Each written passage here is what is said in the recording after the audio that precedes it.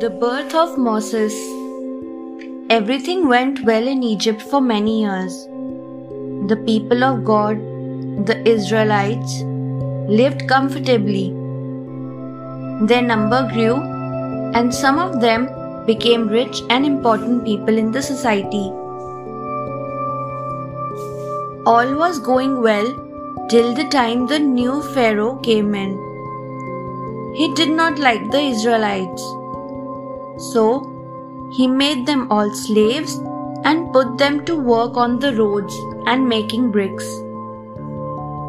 One day, he ordered to kill all the male babies who were born to Israelite women. During this time, a baby was born.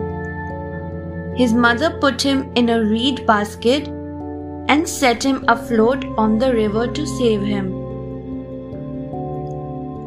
The women told her daughter, Miriam, to keep a watch on the baby. Soon, the baby flowed down to where the Pharaoh's daughter bathed. She was a kind woman. Seeing the baby, she decided to keep him. Miriam, who was standing nearby, suggested, "Perhaps I should bring a slave woman to nurse him." "Yes, that will be good," the Pharaoh's daughter replied. She named the baby Moses. Miriam brought her mother, and hence his own natural mother raised baby Moses.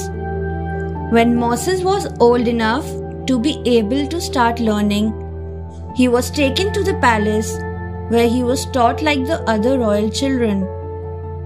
Moses grew up like a royal prince in the palace, but he never forgot his ancestors and the teachings of his mother.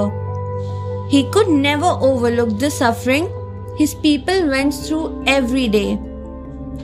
When he saw that the Israelites were in pain because of the Egyptians, it caused him great anger. One day, Moses saw an Egyptian guard hitting a slave. This angered him so much that he killed the guard at once. Doing so, Moses made himself the enemy of the Pharaoh. Hence, he had to flee. He escaped into the desert of Midian, where he became a shepherd under a man named Jethro. Jethro was a holy man. Not long after he had started working under him, Moses married Jethro's daughter Zipporah. They had a son named Gershom. One day, as he was leading the sheep in the desert, Moses reached the holy mountain of Sinai. There, he came across a burning bush. It was no ordinary bush. It seemed to be on fire. Yet, it did not burn away. Curious, Moses went to take a closer look. Suddenly, a thundering voice spoke, "Don't come closer. Take off your sandals, as this is a holy ground." Moses got scared, as he could not understand what was happening. "Do not be afraid, Moses. I am the God of your ancestors. I have seen what your people are going through. I have heard their prayers, and I have decided that it is you who will lead your people to freedom. What can I do? What if they don't believe me?" asked Moses, looking puzzled. "Throw your stick on the ground," God commanded. Moses did as he was told. As soon as the stick hit the ground, it turned into a snake. Moses backed away, scared. "Pick it up by its tail.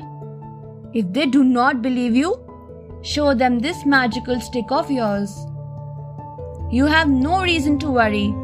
I am with you," said God. God told Moses to go back to Egypt and tell the Pharaoh to free the slaves. So Moses took his wife and son and set off to Egypt, carrying his magical stick. Thanks for watching. Do like, share, subscribe to Sahil Book House.